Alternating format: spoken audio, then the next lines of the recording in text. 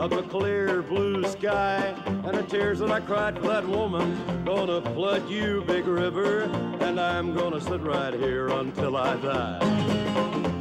I met her accidentally in St. Paul, Minnesota, and it tore me up every time I heard her drawl, southern drawl. Then I heard my dream, went back downstream, cavorting in Davenport, and I followed you, Big River, when you called.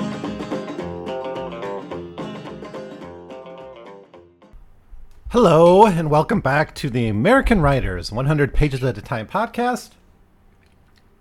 And in this episode, I will give you some of my thoughts on the middle chapters, the middle third of The Adventures of Huckleberry Finn by Mark Twain. And this episode is a clear sequel to the last episode where I looked at the first third of Huckleberry Finn. So I'm going to kind of build on those themes a little bit and see where it takes us for the next 20 or 30 minutes or so. And then in the last episode, I'll talk about the climax and the ending of the novel and how we might be able to interpret that bit of text.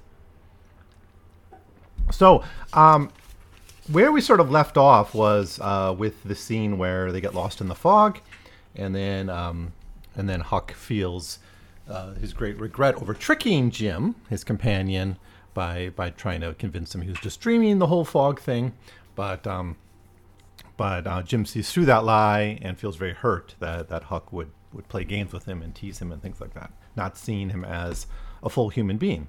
And so that's much of what happens in the next few chapters is Huckleberry Finn changes his relationship with Jim. Now, that doesn't reach its ending till chapter 31, which is the moral climax of the novel, where he firmly commits himself to freeing Jim. But by this point, that outcome is being set up. And essentially what we have the fog is crucial because it's during the fog that they pass Cairo. And because they're on a raft, they have to follow the current of the river. And by passing Cairo, which is that city right on where the Mississippi feeds into the Ohio River, which would have been the way you wanted to go if Jim was going to work his way to freedom in the north. That was the original plan, but they passed it. So now they're doomed to go deeper and deeper into the south. So there's, on the one hand, even had they followed the Ohio, Huck would have been committing to helping him escape, but he was just sort of hanging out with Jim still at that point. And so what happened to Jim would be Jim would be leading the way, I guess, because this was sort of Jim's plan. By passing into the deeper south, by staying on the raft as they went farther and farther into the south, into places where escape would be less possible, less easy, Huck is forced to commit in a much more direct way to being the agent of Jim's escape. And so that's where the moral crisis comes from. And we have this conflict between what freedom is, and Huck's guilt over what he sees at the time as stealing the property of Miss Watson,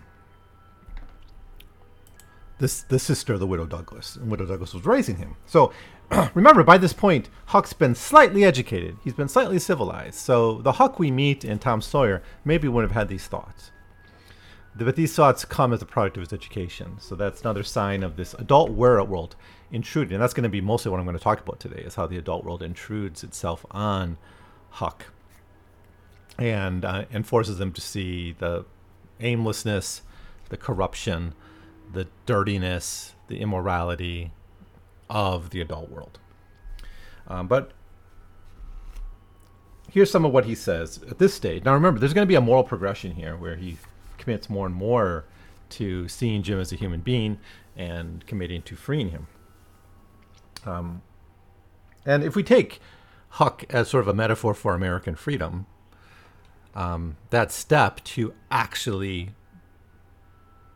free the slaves, which happened, of course, in America, required an unlearning of the past, unlearning of what was learned, right? the original impetus of the United States may have been the juvenile era of America. The American Revolutionary period may have been to free the slaves, but of course that didn't happen. The adult world, the economy intruded itself into that. And that overtook those adult interests of profit, of capital, intruding themselves over the desires, the moral argument. And that's a metaphor sort of where that becomes metaphorized in the education of Huck Finn. So he has to unlearn that. And so here's a bit what he wrote. He feels really anxious about this passing of Cairo. He says, well, I can tell you, it made me all over trembly and feverish too to hear him, because I begun to get it through my head that he was most free. And who was to blame for it? Why, me. I couldn't get that out of my conscience. No how nor no way. It got to troubling me, so I couldn't rest. I couldn't stay still in one place. It hadn't ever come home to me before what this was that I was doing. But now it did, and it stayed with me and scorched me more and more. I tried to make out to myself that I weren't to blame because I didn't run Jim off from his rightful owners. But I didn't want no use. Conscience up and says every time, but you know if he was running away for freedom, and you could have paddled ashore and told someone. That was so. I couldn't get around that no way. That was where it pinched. Conscience says to me, what that poor Miss Watson done to you that you could go see her Negro off right under your eyes and never say a single word? What did that poor old woman do to you that you could treat her so mean? Why, she tried to learn you your book, and she tried to learn you manners, and she tried to be good to you every way she knowed how. That's what she's done. End quote. Now, just to be clear, I changed a certain word for Negro, and I will do that throughout. But you know what the original text says. We don't have to get into that conversation too much. But his conscience, here's the point. His conscience at this point is telling him to bring Jim back to slavery. And by the end of the novel, his conscience is telling him to free him. That's the moral transformation of Huck. Now, he takes another act here. But even though he's got this anguish inside about this, he takes an act, a very conscious act to free Jim. And that is there was a chance to give Jim up. Because some people come and see him on the raft and want to ask questions about him and check up on him and things like that. I mean, he is a kid on the Mississippi on a raft by himself. And Huck says, well, you can't because people are sick. And he basically convinces them that Jim has smallpox, so they never go in and see that Jim is actually a runaway slave. So it's called a white lie in the chapter heading, but actually it's another positive action that Huck is taking to help ensure Jim's freedom. But it's after this that they realize that they passed Cairo in the fog. So it's all happening around this time. So then we get into like the middle plot of the novel, and I think I'm going to spare you a play-by-play of all the different adventures Huck Finn goes on. You've probably read this book anyways, but he encounters a series of groups, generally groups, not individuals. He's almost always encountering groups, towns, or clans, or groups of some sort. So there is a kind of a criticism of society here, I think, being made. So the first group they meet is this gang of robbers and murderers stealing from a steamboat that ran aground. And I think that actually happened a little bit early in the novel, but that's kind of the first clear window into the adult world that they have on their adventures. Then we get the feuding and violent Shepherdsons and the Grangerfords, who are like just two families in the South playing the game of Sir Walter Scott, I suppose. If you think back to Mark Twain's criticism of Sir Walter Scott in Life on the Mississippi, he's saying like it basically put the South into this feudal mindset, this of chivalry and honor and all this other nonsense, which is totally incompatible with the civilization they were actually in and maintaining. But a product of this is this old kind of family feud, which is very anachronistic. It feels very anachronistic, which I think is partially the point. It's not supposed to be there. It doesn't exist. It doesn't exist in a modern society. This kind of almost pre-modern family blood feuds where no one can even remember how it really started. And it ends up there's actually people die as a result of this, and Huck witnesses this. So this and he knows right away there's something off about this, and that's something true throughout this story, is that Huck always seems to know that something's off about these adults, that it's not quite right, but he plays along, he plays the game, he kind of lets them do it. It's sort of like a child at play will see others' children doing weird things and will just allow that to happen. They won't come in and say you shouldn't do it that way. There is this kind of innocence to that. But there's also another way to look at that, perhaps, is that American freedom kind of insists that you let people do what they want and you don't butt in. But I also think it's more of it's this natural tendency of Huck to go with the flow, like the river, right? To just go with it and see where it leads him and not intervene too much. And he'll eventually intervene after a long while in the context of the Duke and the King shenanigans. He finally steps up and does something about it, but he's still kind of following the river, right? The river is just kind of guiding him through, and that's how he sort of acts around these characters. So by this point in the story, Huck's been split up by with Jim after a steamboat almost hit the raft.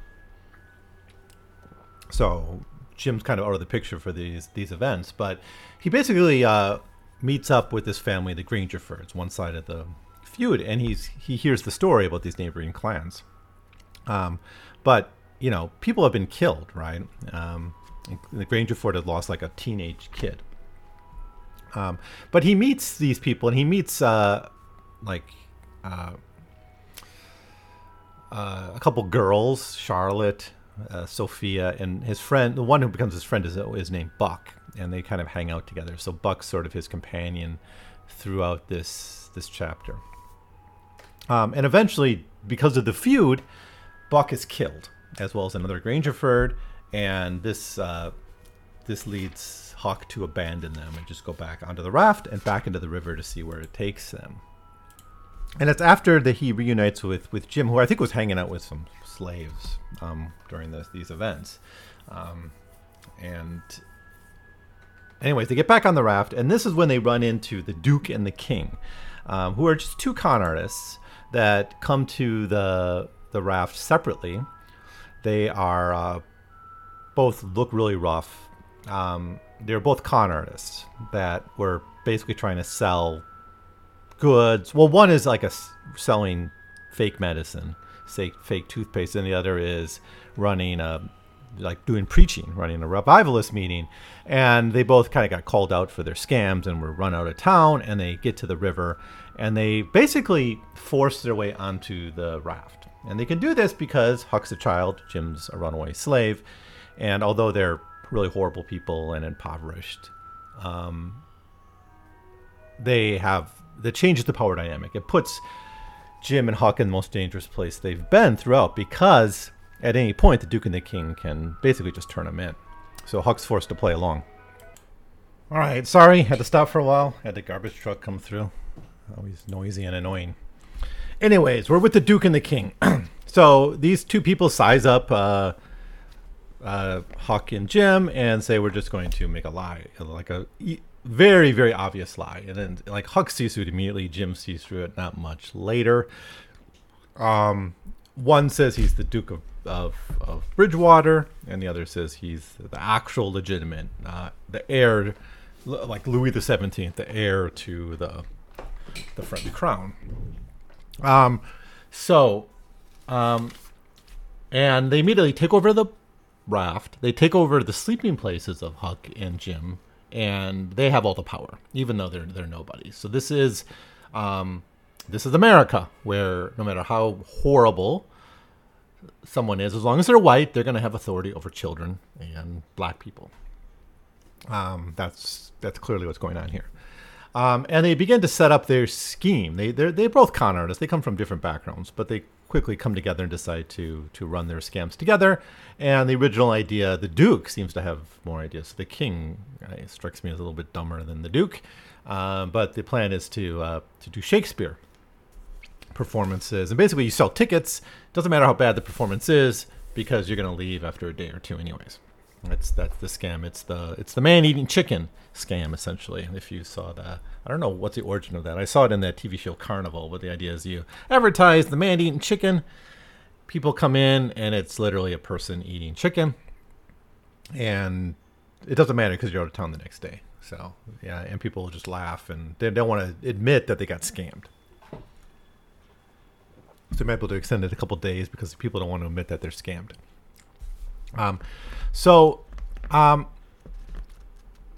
They're ridiculous, but they're no less so than the people that they're able to con. The people that they take advantage of are even more ridiculous than the Duke and the King. So the people around us in this story, they're all pretty horrible. You don't have much sympathy for the people that are conning too much. We actually read in some disbelief that they're able to sustain their schemes for as long as they do without getting lynched, run out of town or whatever. And all that is eventually what happens to them. They eventually get tarred and feathered.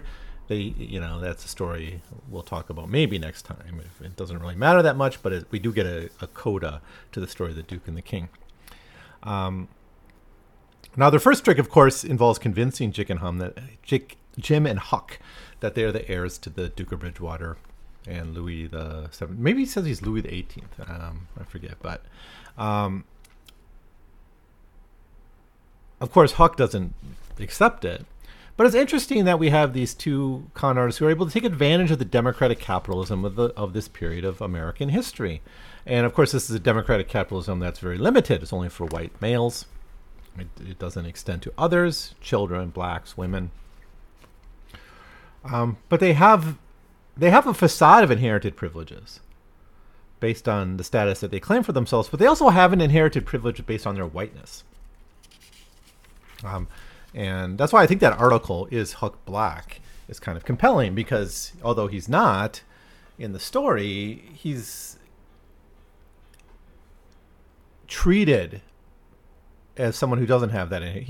People take advantage of him or try to take advantage of him.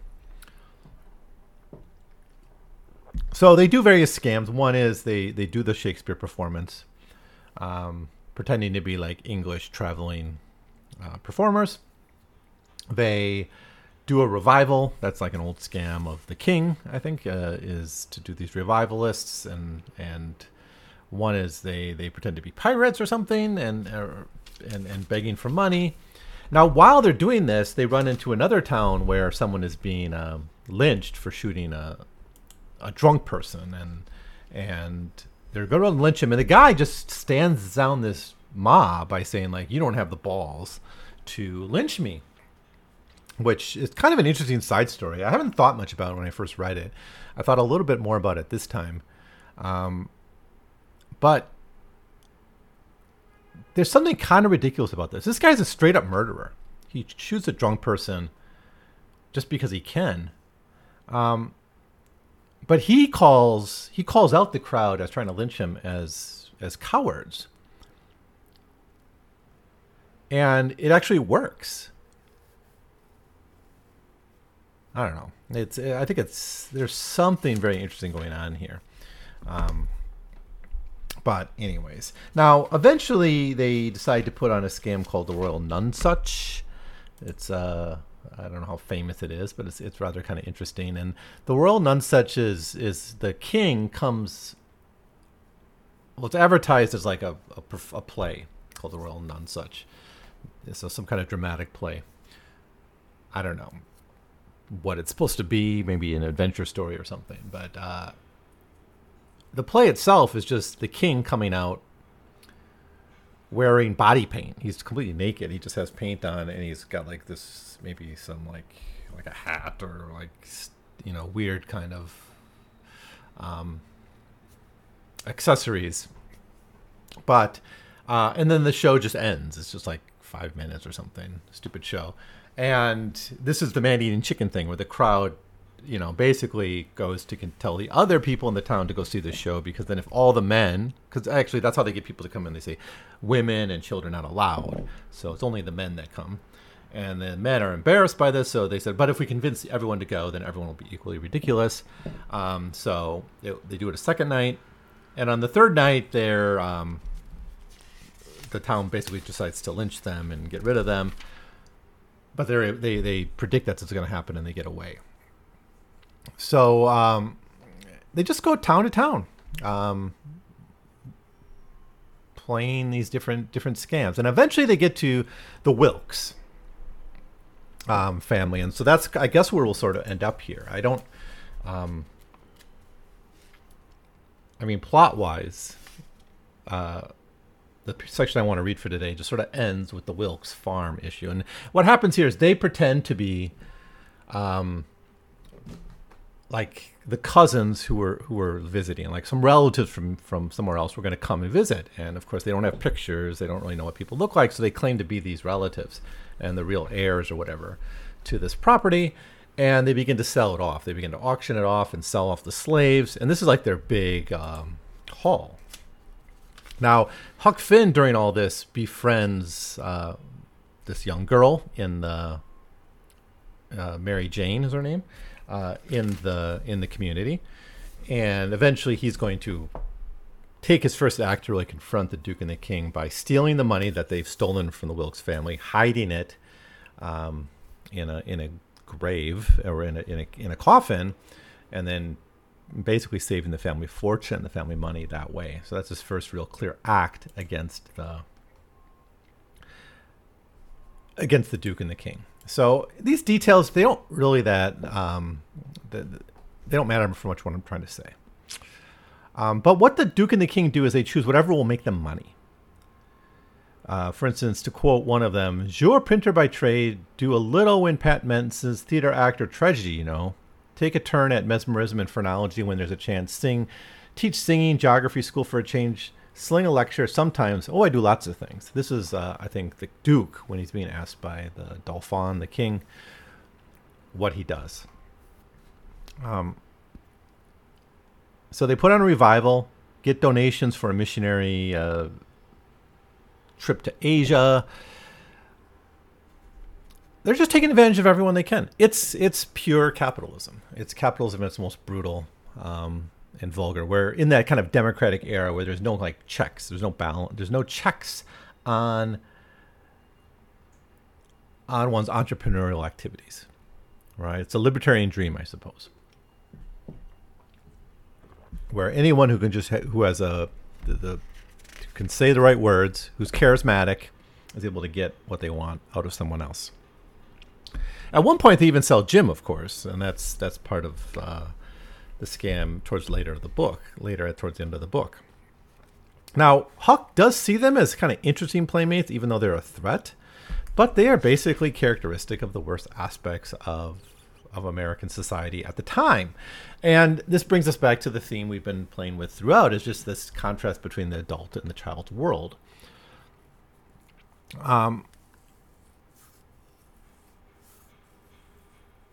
Anyways,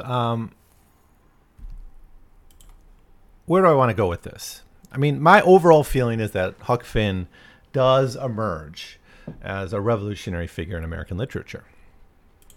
So I talked last time about how there's a concern, a slight concern that Mark Twain might be infantilizing Jim, right? Because he's good and all the adults are bad. And if you have two categories, the good and the bad, and Huck and Jim are the only good ones, and all the others are like, and maybe a few other young people fit on the good side, right? Like Mary Jane, the Wilkes girl. The adults are all universally bad. So that seems to infantilize Jim a little bit. And in fact, in The Adventures of Tom Sawyer, Mark Twain writes in the introduction about, quote, "the odd superstitions touched upon were prevalent among children and slaves, placing the two groups in a common kind of popular religious space."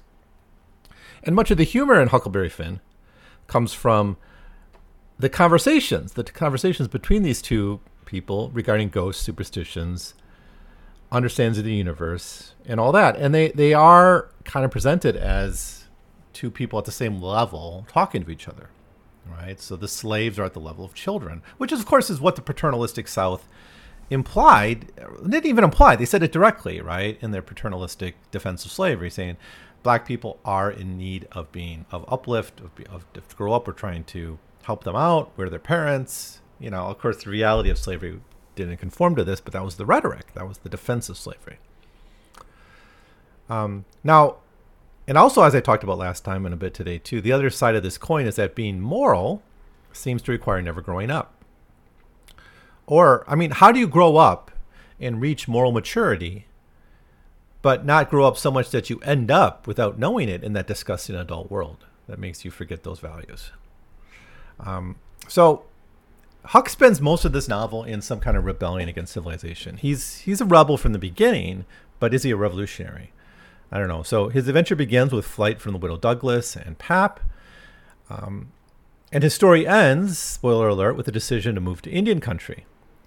Now, that doesn't happen in the sequels. We get 2 sequels with Tom Sawyer and Huckleberry Finn. Tom Sawyer Detective, and on the one where they take the trip to Europe or whatever. But, that could have been the end. That would have been a nice end, where he really does go off to Indian country. Of course, that's just delaying the inevitable. Civilization comes there too, and does this in its own way infantilize Indians a little bit? I don't know.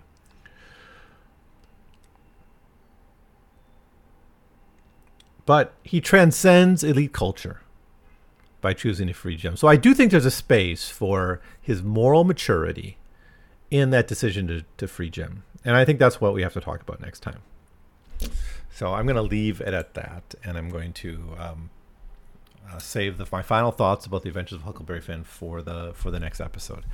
So anyways, I guess that's all I have to say for now. This middle part of the novel really is just a series of vignettes of little adventures that Huck and Jim have with the Duke and the King, and it's humorous and kind of hard to read at times too when you see just how horrible people are to one another. But that's all part of Mark Twain's point in all this. So anyways, let me know what you think about all of this, and I will see you next time. Thanks for listening.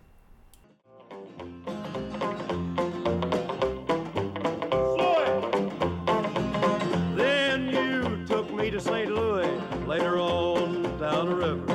A freighter said she's been here, but she's gone, boy, she's gone. I found her trail in Memphis, but she just walked up the bluff. She raised a few eyebrows and then she went on down below. Now won't you bat it down by Baton Rouge, River Queen?